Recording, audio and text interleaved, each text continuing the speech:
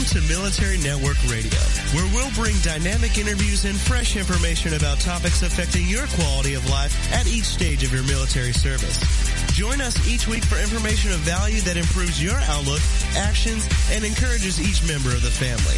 Serving the military, their families, and those who care about them. Everyone serves, and together we make a difference. And now, here's your host, Linda Crater.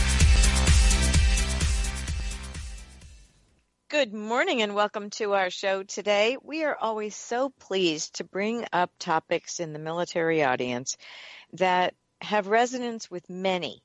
And today we're going to be talking with Robert Woods, who's going to discuss veteran internships. One of the things that I think a lot of transitioning service members and even veterans who wish to go back in the workforce don't think about. So we'll talk about some general separation issues and transition, but we'll take a look at some less known opportunities that people just may not really take a look at. And oftentimes it's not that they don't wish to or haven't done their homework. It's that it's just not on anyone's radar. So we're here today to put it on your radar. Robert, welcome to our show. Thank you. Hey, thank you. Thanks a lot, Linda. I appreciate it. You're so welcome. I think one of the things that makes perfect sense to me is that whenever we have started new jobs, we start either in an entry-level position or we volunteer where we think we may have an interest.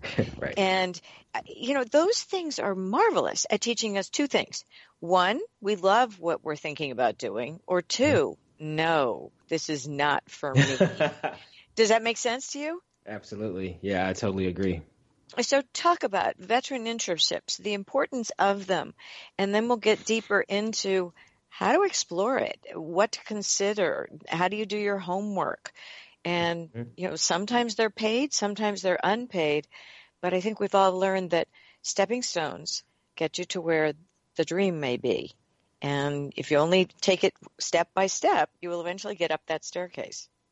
Right. Yeah. Well, I think veteran internships and on-the-job training jobs and apprenticeships are probably the one of the key gateways to creating a new opportunity for yourself. Mm-hmm. Like if you're transitioning, especially if you're a younger enlisted person or somebody like that may not have had leadership experiences that you can actually attribute a number to or a huge number to. And so I think it's always important to look out for those internships. And I think the word internship, sometimes it has a negative connotation when you think, oh man, I'm not going to be paid or I won't be paid enough. But I think the knowledge that you gain from being in a new environment, learning about new people, those things pay dividends in the future, because it contributes to your network and, just the broad set of skills that you bring to the table. So. Well, no, I agree with you wholeheartedly. And I think that whether it is a volunteer opportunity or it is a paid internship, and more people are realizing that a paid internship, well, probably not a living wage, gives you an opportunity to test the waters. And if you're really not sure, college is not for everyone. Trade school is not for everyone. The GI Bill is now being used for both and for certification programs, etc. But the best way to find out if you're really unsure of where you want to go and what you want to do is to try out a job. Again, I think one of the most important things I ever learned was that my first job was something I did not want to go on to do further. And I think what you don't want to do is just as important as what you do.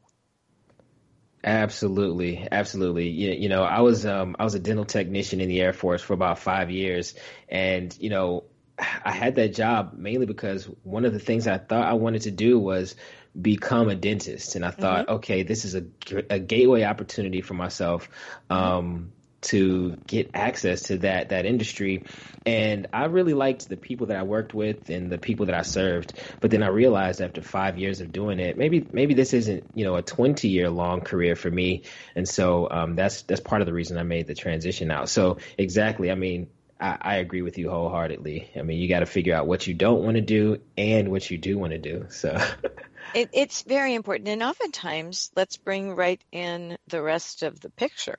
Oftentimes, it is not only the service member who's considering this change in life. And we're all better when we work as a team.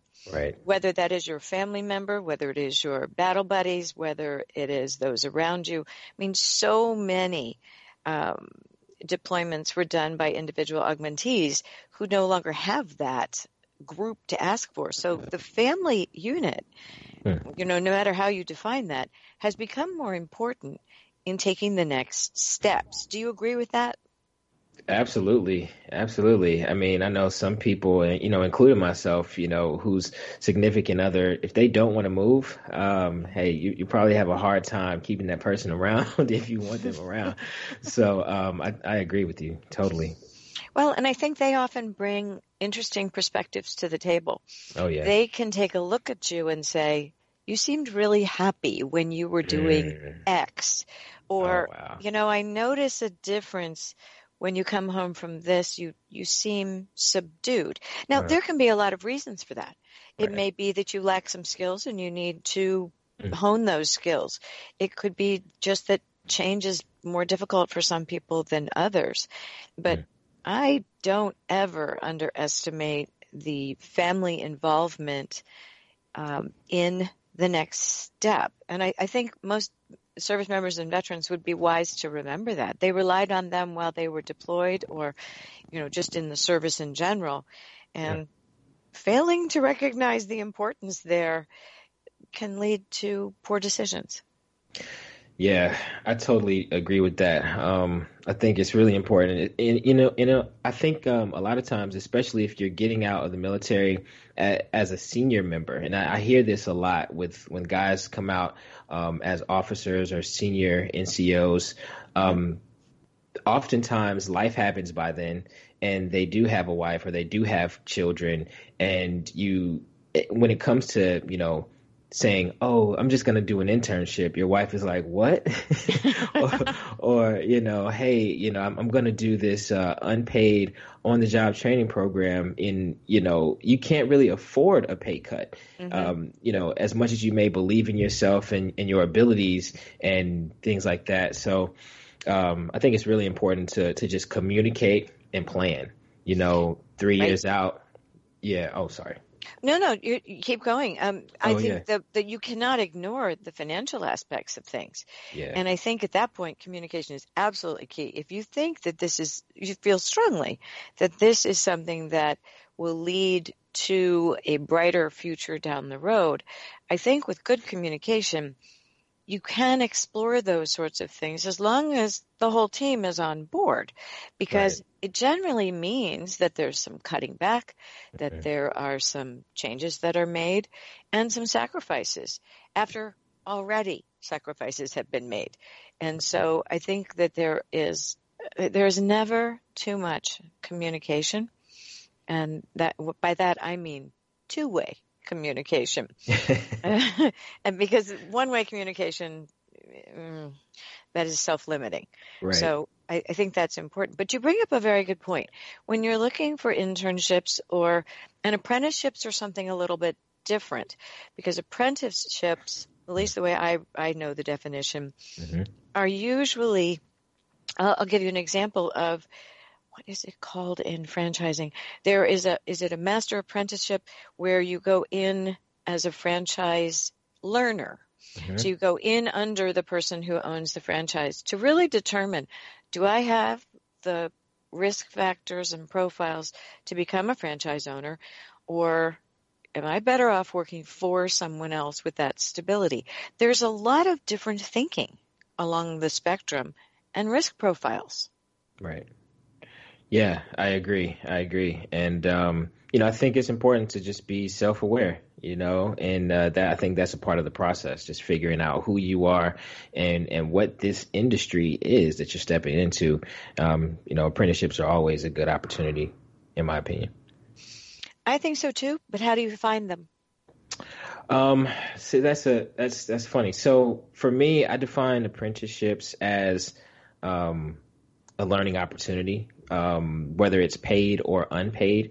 Right now, we're working with a venture capital firm that is hosting an apprenticeship program for a veteran right now, and it's going well. But she's learning on the job, and I could also call it an on the job training program. So I think the verbiage can be switched sometimes, but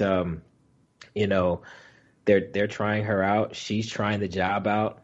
And I think it's a win-win for both parties, because both of those people the company and the veteran, they're both incredible. And it's just awesome to see the growth between the two.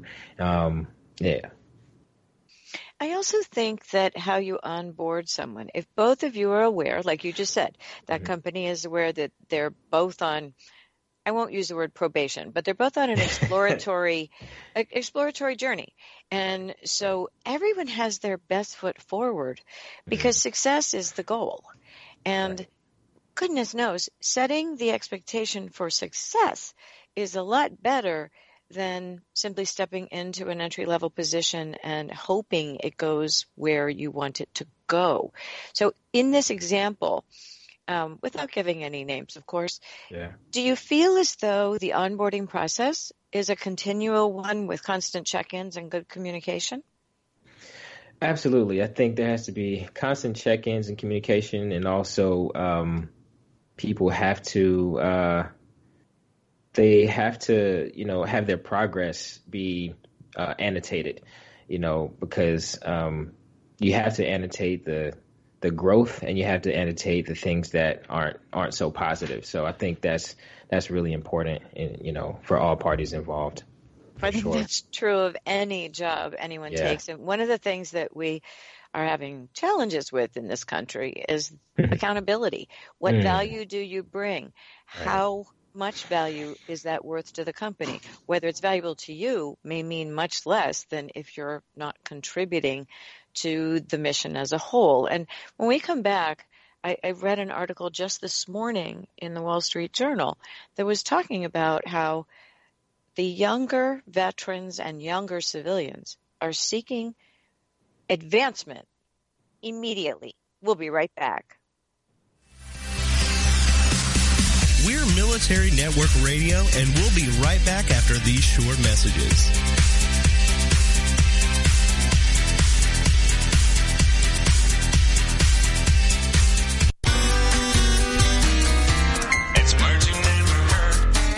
Notice you buy more groceries when you use a large shopping cart. The shopping cart, or trolley as it was originally called, was invented in 1937 by Sylvan Goldman, owner of 2 Oklahoma City grocery stores. Back then, shoppers carried their food in wicker baskets. One day, Goldman was observing his customers and realized that as soon as their baskets were full or too heavy on their arm, people stopped shopping. Goldman thought if we could somehow give customers 2 baskets, we could do considerably more business. What's another word for a resourceful person? A debrouillard. Goldman put wheels on some folding chairs, attached 2 baskets to the seat, and let the back of the chair act as a handle so the cart could be pushed with one hand. What do you call anything that can be manipulated with one hand? A thumbadoodle.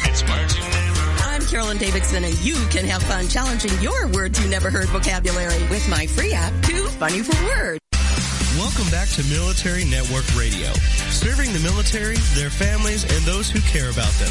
Together, we make a difference. Welcome back. We're continuing our discussion with Robert Woods about after transition, internships, apprenticeships. How do you find them? What do you do with them? What about the accountability? And that's where I'd like to go next, is that there are lots of articles that are coming out, one just today, that is talking about how, especially when military members go into their first job, there's a lot of job transition. You hear stories, and these are not just anecdotal, these are proven, that people came in with skills that may not translate exactly into the civilian world.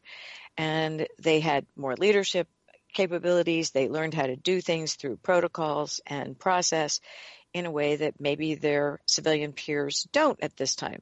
So they go seeking leadership opportunities before they've really done their homework on their new place of business. And so there's a big frustration level in the growing good market, because if someone doesn't advance within the first 6 months, if that's what their thought is, then they feel like they're failing and they're going to move on. There's a big difference between moving on from a job because it wasn't a good fit than it is from thinking that, you know, I put in 6 months. Now it's time to promote me. Well, no, I'm quoting straight from the article this morning. But we've seen it, we've heard it. And I remember thinking as a young person in the marketplace and looking at my first job, they tell me it's going to take 6 months to even learn the job. And I'm thinking, I can do this in 3 weeks. Mm-hmm. And then you come to realize that no, the nuances of the people you work with, the communication style, the leadership style, how do you manage upward? How do you account for all that you do? Accountability is important.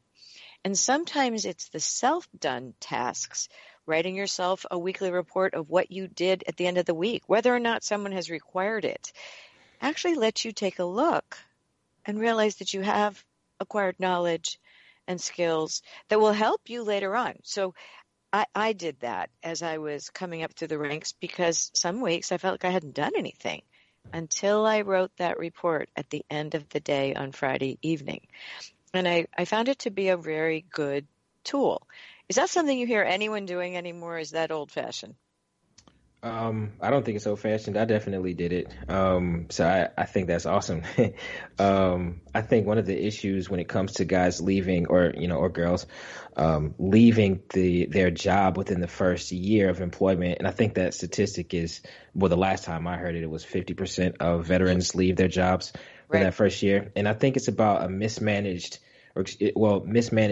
expectations.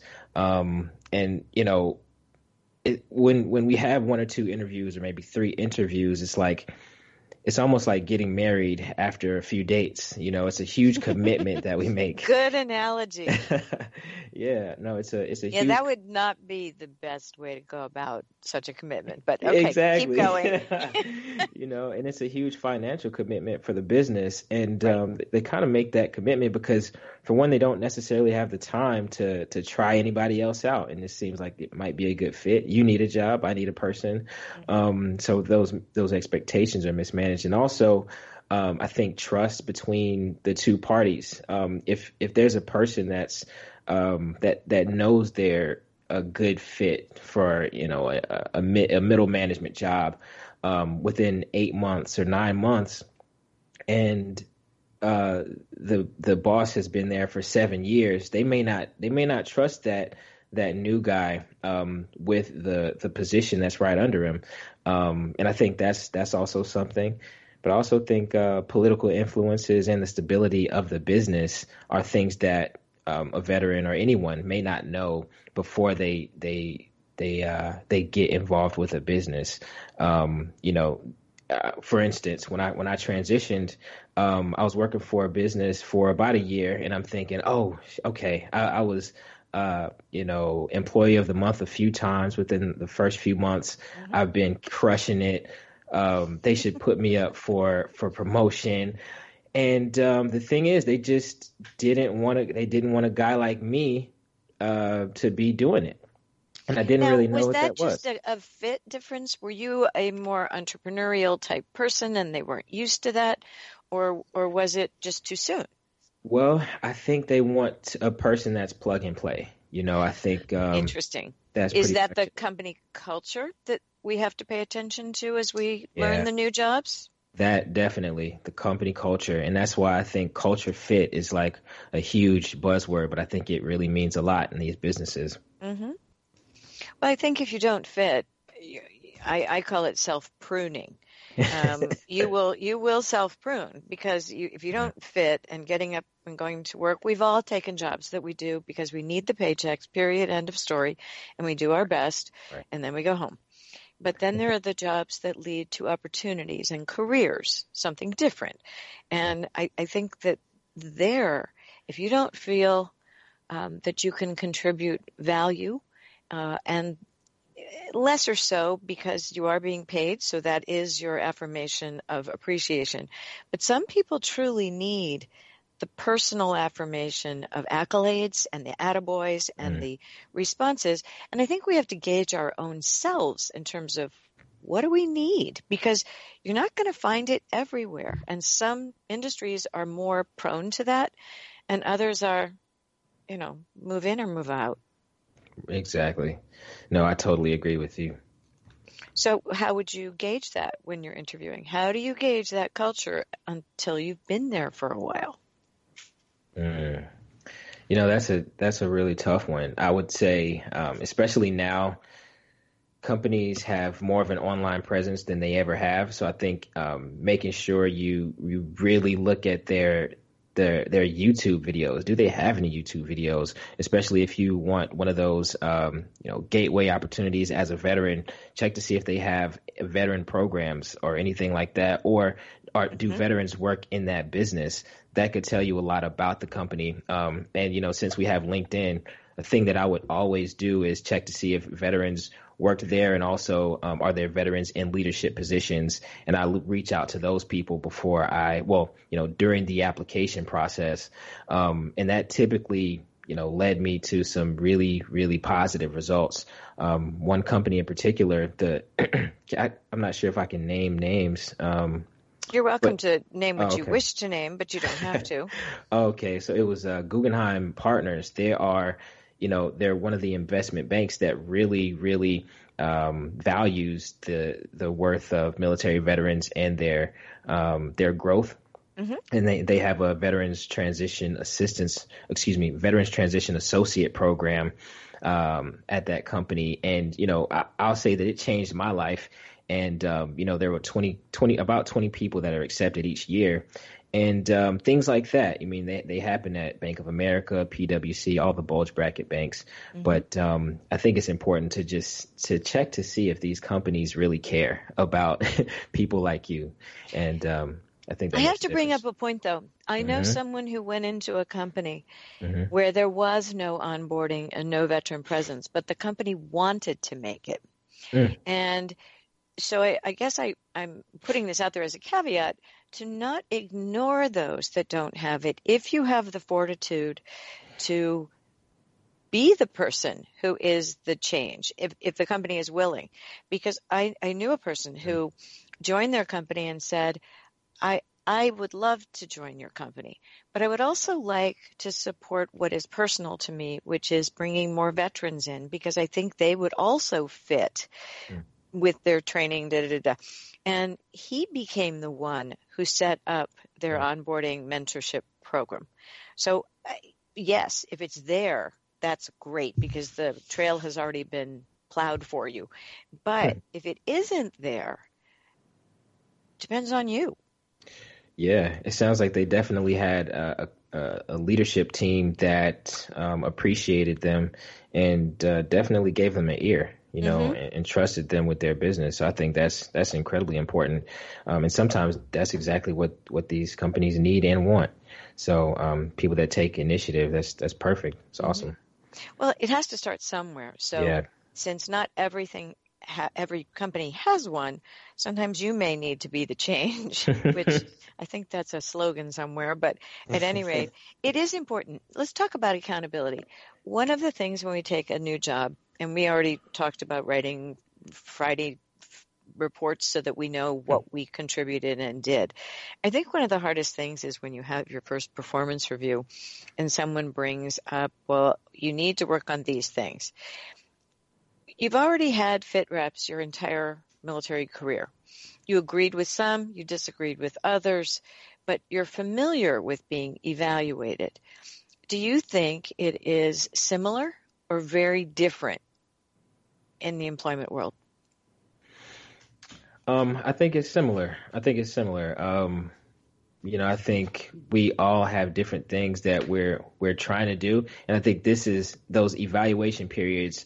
That's the perfect time for it to be a two-way street in terms of communication. If someone says, "Hey, Rob, you don't really speak up that much," and I'm like, "Hey, you should probably ask me better questions," or something like that.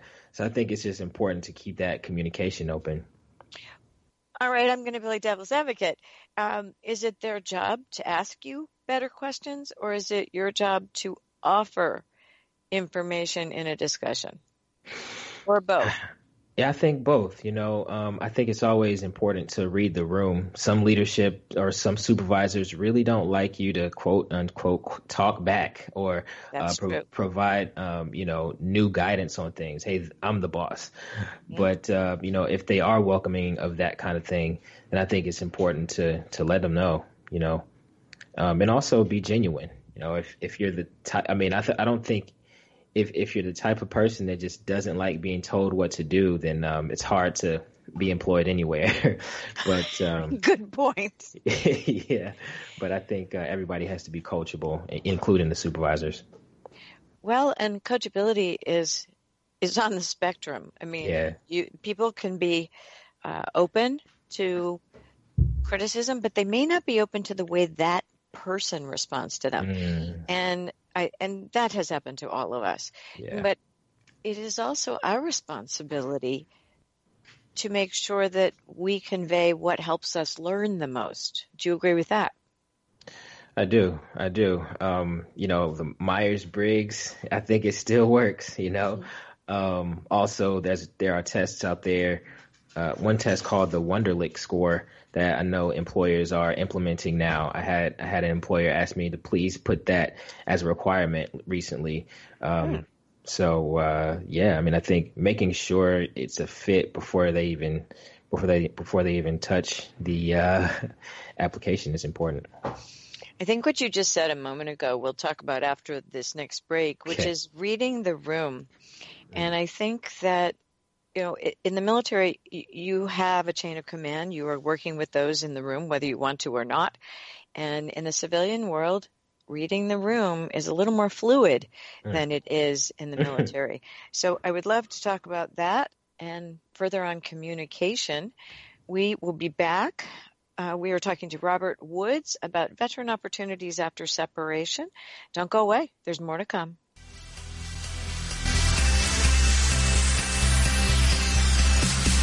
We're Military Network Radio, and we'll be right back after these short messages.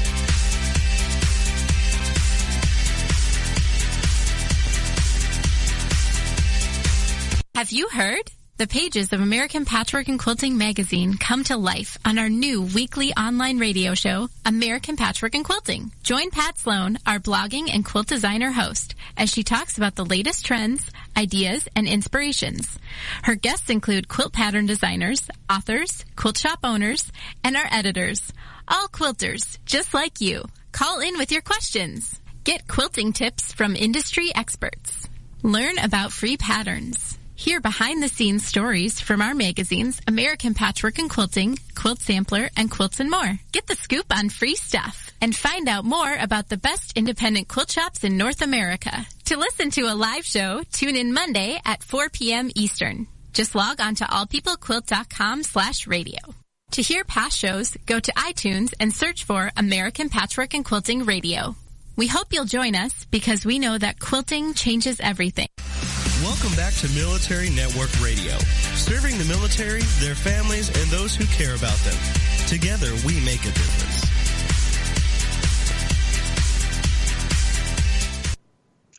Welcome back. We're talking with Robert Woods again, and we're talking more about communication. I am currently reading a book by Alan Alda of MASH fame, wonderful actor and great sense of humor. And the book is called If I Understood You, Would My Face Look Like This? And I was amused by the title and, bought the book and subsequently find that it has some great nuggets about communication because it is a two-way street. And in positions of authority, there's often do this, don't do that. Why the heck did you do that?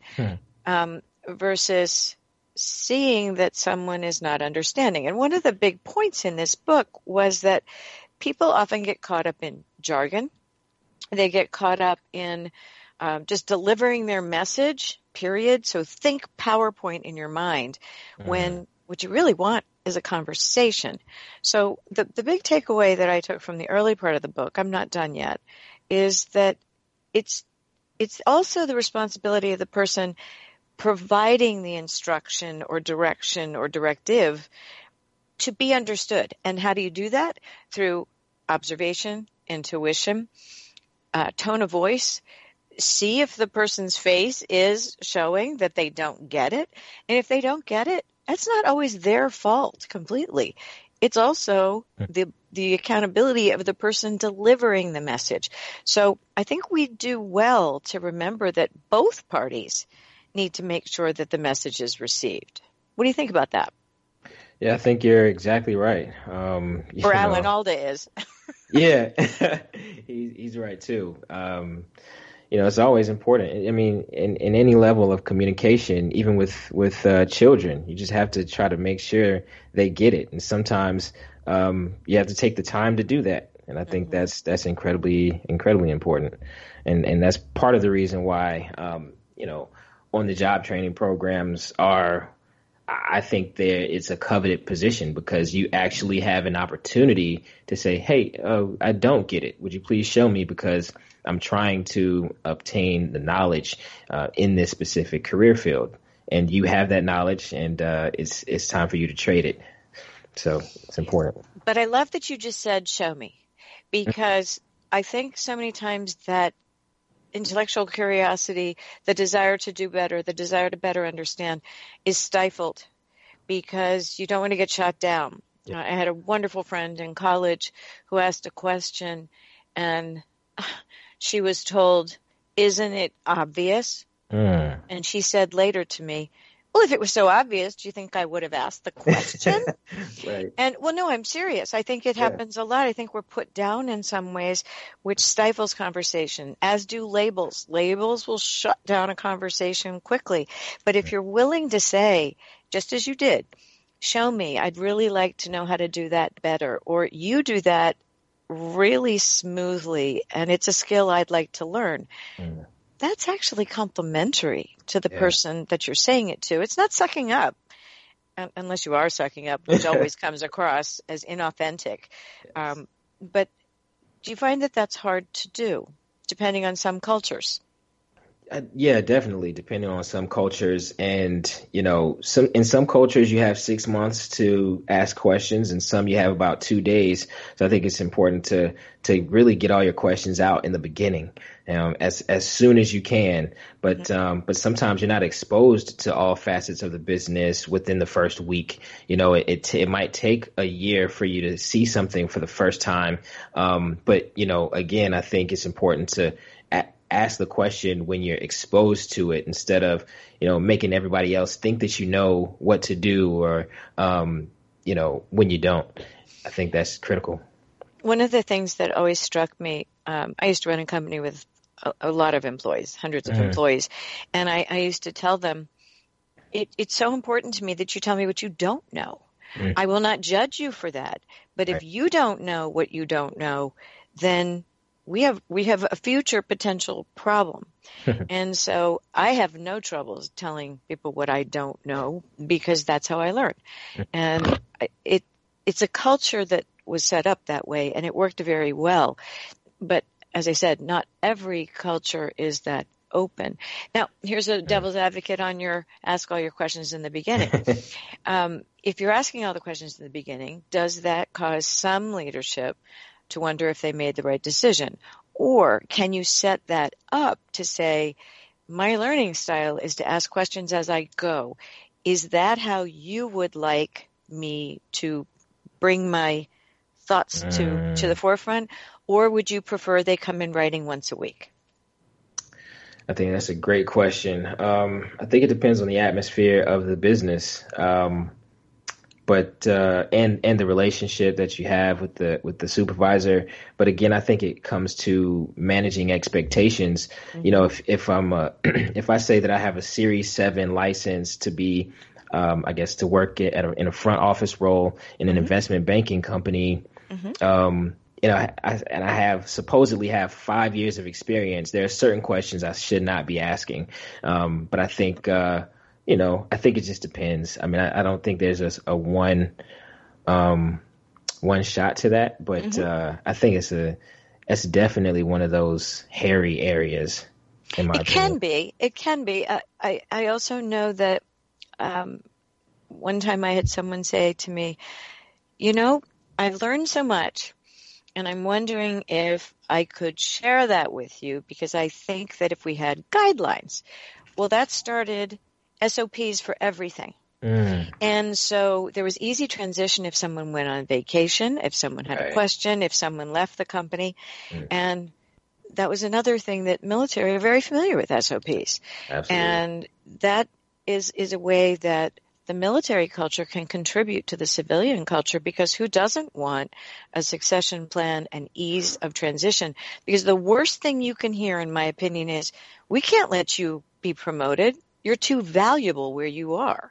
Oh, yeah, I've heard that before. Well, that's the mark of very poor leadership. But, well, no, that's all my opinion. Yeah. But you've heard it before. Mm-hmm. Yeah, and that's probably a disheartening thing for that person that's just striving. Mm-hmm. You're almost penalized for being great. No, you are being penalized for being great. So I'm also a coach, and I said to them, well, did you say to them, I am more than happy to coach and train the person to succeed me, and I thank you for that compliment. But in order for me to continue to grow and prosper for the company, I really do need to know that there's upward mobility. And it was well received. Wow. That's awesome. That's great advice, and you're a great coach. That was one example, but thank you. No, seriously, you can't hold people back who are so good. In fact, I think you will hear most employers say, I don't want the person I have to, kick in the butt. I want the person I have to actually pull the reins in on a little bit. Yeah.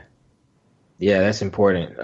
I used to get that a lot since I was so energetic. Hey, Rob, slow down, man. Hey, you can actually take a day off if you want, man. It's not busy around the office. I think those are good signs, honestly. And I think people should take advantage of that when it happens. Yeah, definitely. And the reason I say that is because that person was offering you something, and by not taking it, you're not giving them the opportunity to appreciate you. Wow. I never thought about it that way. Well, we often think that we're better to give than receive, but sometimes receiving a gift from someone is a gift to them. Wow. That's poignant. It's true, though. I mean, oftentimes we think that there's only one way to do things, and yet by building the camaraderie, it really does help. And I think that asking questions is extremely important. When you look at designing your future after separation, I'm sure that, like most of us, you draw yourself a nice linear path, and instead of like spaghetti when you look back at it. Right. But do you have points, do you think, on a continuum that you may have the spaghetti going up and down on the linear plane, but there are some points that you are showing yourself that you're making progress?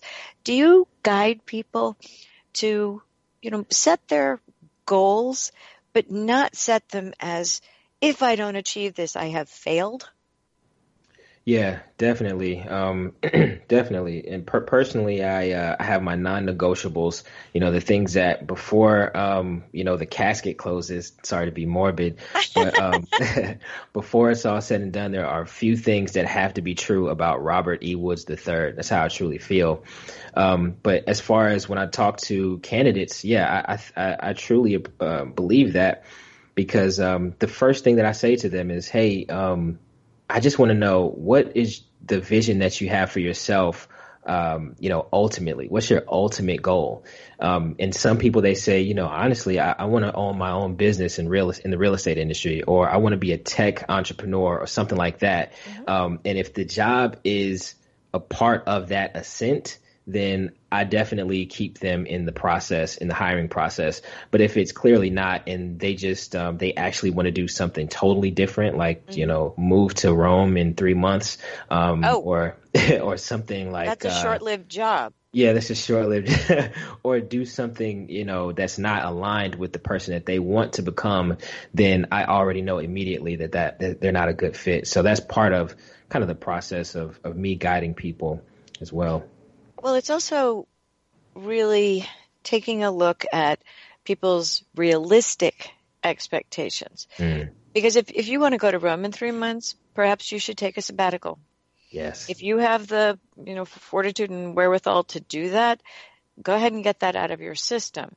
Because no company is going to want to hear that you want a 3-month vacation before you've started your first day of work. Exactly. Certainly you can say that travel is an interest of yours, but there's a big difference in those two things. I'm going to go back on you right before we go to our last break. I don't think there's anything wrong in saying, I don't know where I'm ultimately going to end up, but I do know that it will include, these 3 things that are important to you. And that's an honest answer. It is. And I appreciate that too. I just want to make sure people are at least a little aligned. Yes. At least a little bit. Well, I agree with you. And I think that, as I said, the path is usually circuitous, and it doesn't happen, boom, boom, boom in the same fashion that we might hope it would. But we're going to go on break in about 30 seconds, but we do need to have the self-awareness, the know thyself. Very true. Yeah, I'm big on that. I'm definitely big on that. And, and maybe it doesn't come until you've had a few revelations and gone through some true challenges in life. But that may be why I'm such a big proponent of that. But, I think everybody should at least have a 1-year plan. That's a good way to do it, because you take the small steps as you go. So we're coming on our last break. And when we come back, let's talk about where you go next if you're looking for the job after separation or the path after separation, and how life can humble you and how to work around those adversities. We'll be right back.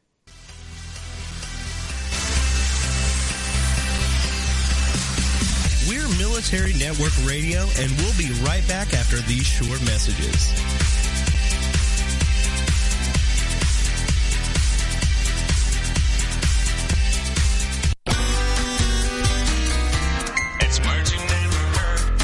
Time your parents or grandparents complain about walking to school uphill both ways, you can tell them about a village in China where getting to school is a real adventure. In the mountainous Sichuan province, children have to get to school from their tiny village of Apular by rappelling, abseiling, and clambering down a 2,500-foot cliff. Using ropes and bamboo ladders to scale this 1/2 mile high Bruktumuk, the journey is so difficult that the school children ages 6 to 15 only return home every 2 weeks. What's the word for the fear of heights? Hypsophobia. A new set of steel stairs is now being considered to help make the journey to school safer. By the way, a Bruktumuk is a hill so steep it hurts the stomach of anyone who tries to climb it. I'm Carolyn Davidson, and you can have fun challenging your words you never heard vocabulary with my free app, Too Funny for Word. Welcome back to Military Network Radio, serving the military, their families, and those who care about them. Together, we make a difference. Rob, let's talk about the fact that you're at different stages when you're looking for either another position, a different position, where you are in your military career. Were you in for 4 years, for 10, for 20, for 30? What is it you wish to do? And you mentioned earlier that when you have some life experience under your belt, that changes your perspective on how you approach things. And I absolutely agree with you. And I think it's interesting that life humbling you and going through adverse things and knowing that you can walk out the other side is probably one of the greatest teaching tools that we have. And yet how we view that makes a big difference. So if we've we're searching for the perfect job, thinking it's going to be in this next 3 months. One of the things that disheartens people, and I see this on LinkedIn all the time, is that with the job market in good shape and veteran employment in good shape, it's going to take you longer to find a job. So as you're preparing for that, no matter where you are in your separation after service, how long in advance do you tell people to kind of take a look, write down your priorities, your want to have, your nice to haves, your need to haves, and your I do not want XYZ? Well, I don't think I don't think you could plan enough. I think I've seen some people that have taken 5 years, 3 years, or even 6 months to plan. But I think it all just depends on you and your specific situation. Now, the person that plans 5 years ahead has, he had a 17-year-old and a 12-year-old. So it really, he had to. But, if you're a young guy getting out, maybe you can do 6 months or a year. But I just think it's important to figure out what's best for your situation. If you're trying to go to school straight out of the military, I think you should definitely take at least a year and a half out, because within that time you can figure out what the recruitment cycles are and what the enrollment cycles are. If the school is a yellow ribbon program, if the school is not, you name it. There are so many variables that are that come to play there. And also, if it's an employment situation, I think at least 2 years, mainly because the cycles in employment are going to change so much, and you'll also learn more about the industries that you like. For example, in the tech industry, there are so many opportunities for veterans that it's incredible. And the finance industry as well. And yeah, I think those would be my two main points. Well, I think they're good points. And I think that sometimes life experiences, like you said, if you've got children about to enter college, or you've got a sick relative, so you need to relocate someplace else, or you choose not to relocate and the job market there is more limited, there's a trade-off for every decision we make in life. Right. And so as you look at that and your life experiences and your risk profile, frankly, how much risk are you willing to take? And if you're not, there's nothing wrong with that at all. Absolutely. Just know what it is and know what your family's risk profile is too, especially if you're thinking of starting your own business or buying a franchise, because those are different kinds of, new jobs after separation that bring in the entire family. I keep coming back to the family because I think as a unit, it makes it much stronger.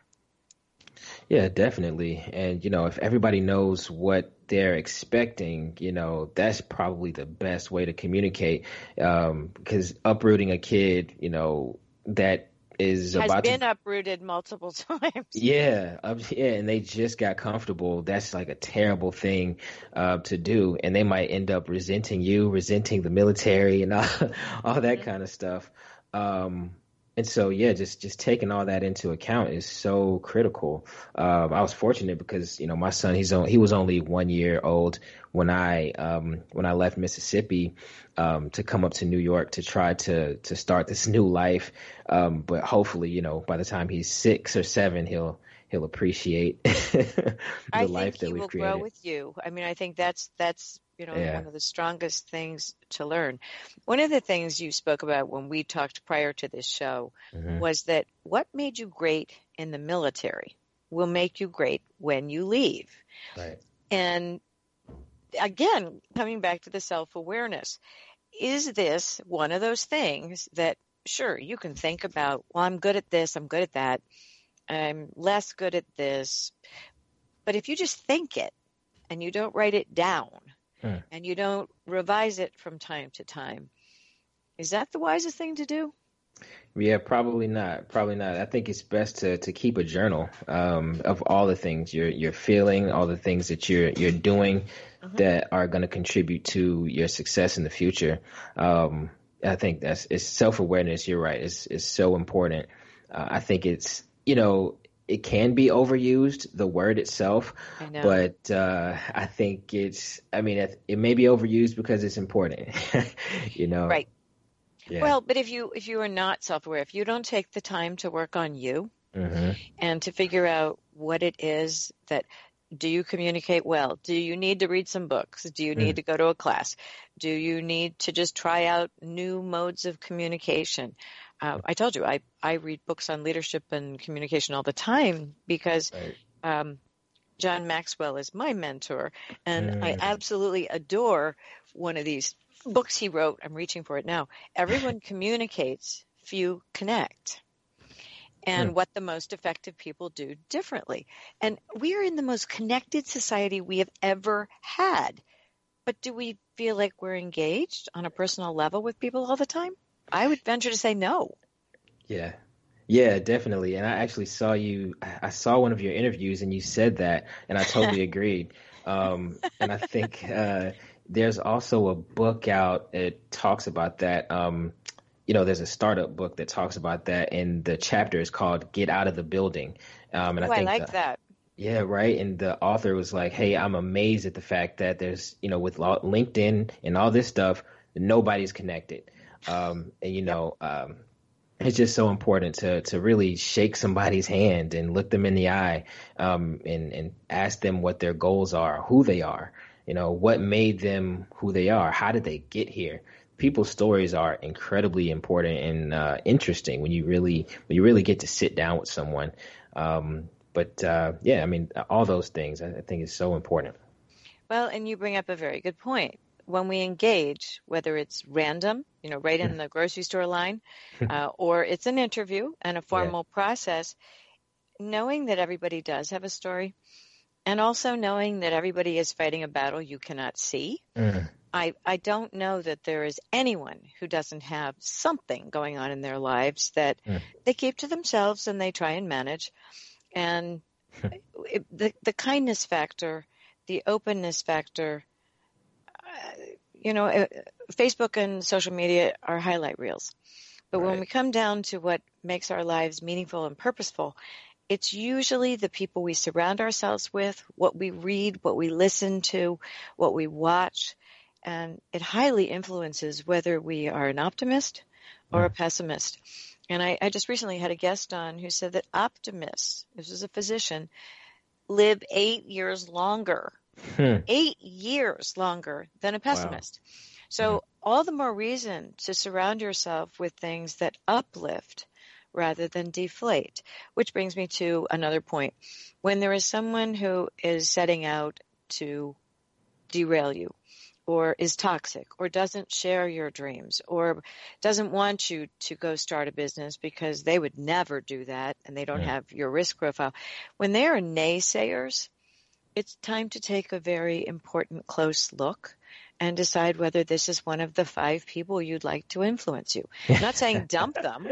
I am saying, though, maybe put them at arm's length and surround yourself, not with, people that yes you. That's not the point either.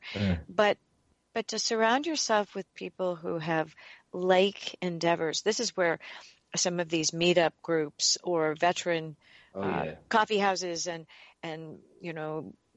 all of the ones that are set up in big cities in DC and New York and Atlanta and California. I mean, these are great places to network and see people in person. You learn so much from the body language, the handshakes, and the connections you have.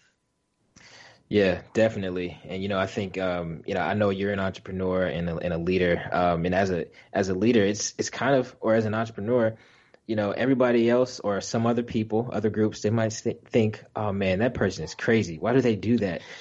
But yes. Crazy people belong with crazy people, but when you meet them, you might click instantly. And those are the things that create lifelong bonds.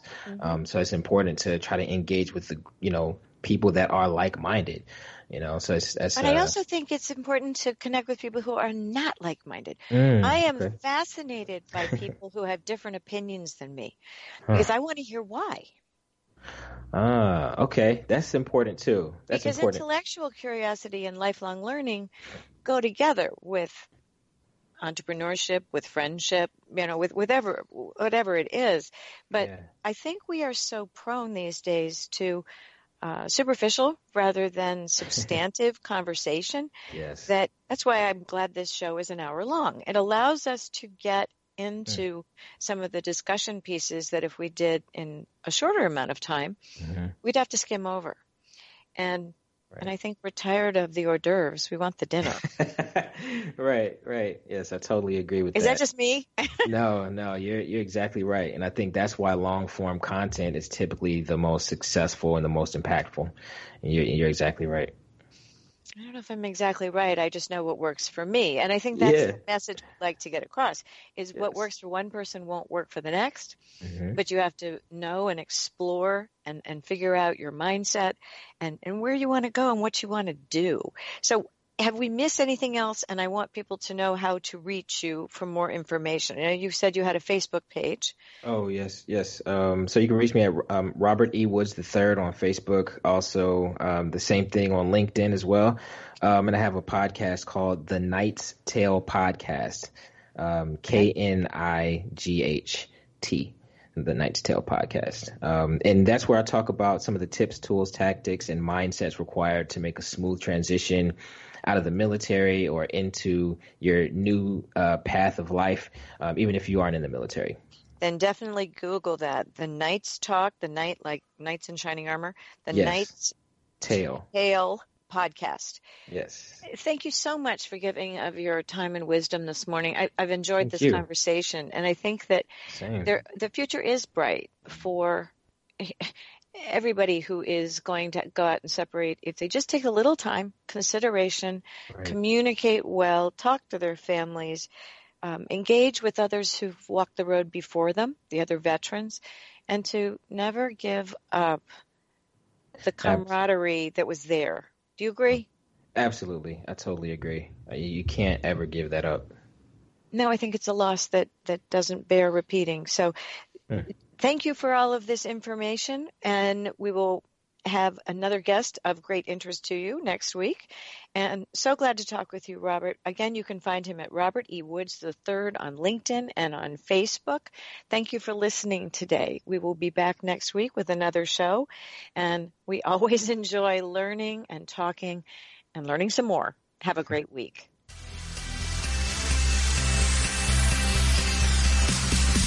Thank you for tuning in today to Military Network Radio. You can find our show at our website, www.toginet.com/Military Network Radio. Also, www.militarynetworkradio.com. And in iTunes under Military Network Radio. Join us next week when we bring you another program to enhance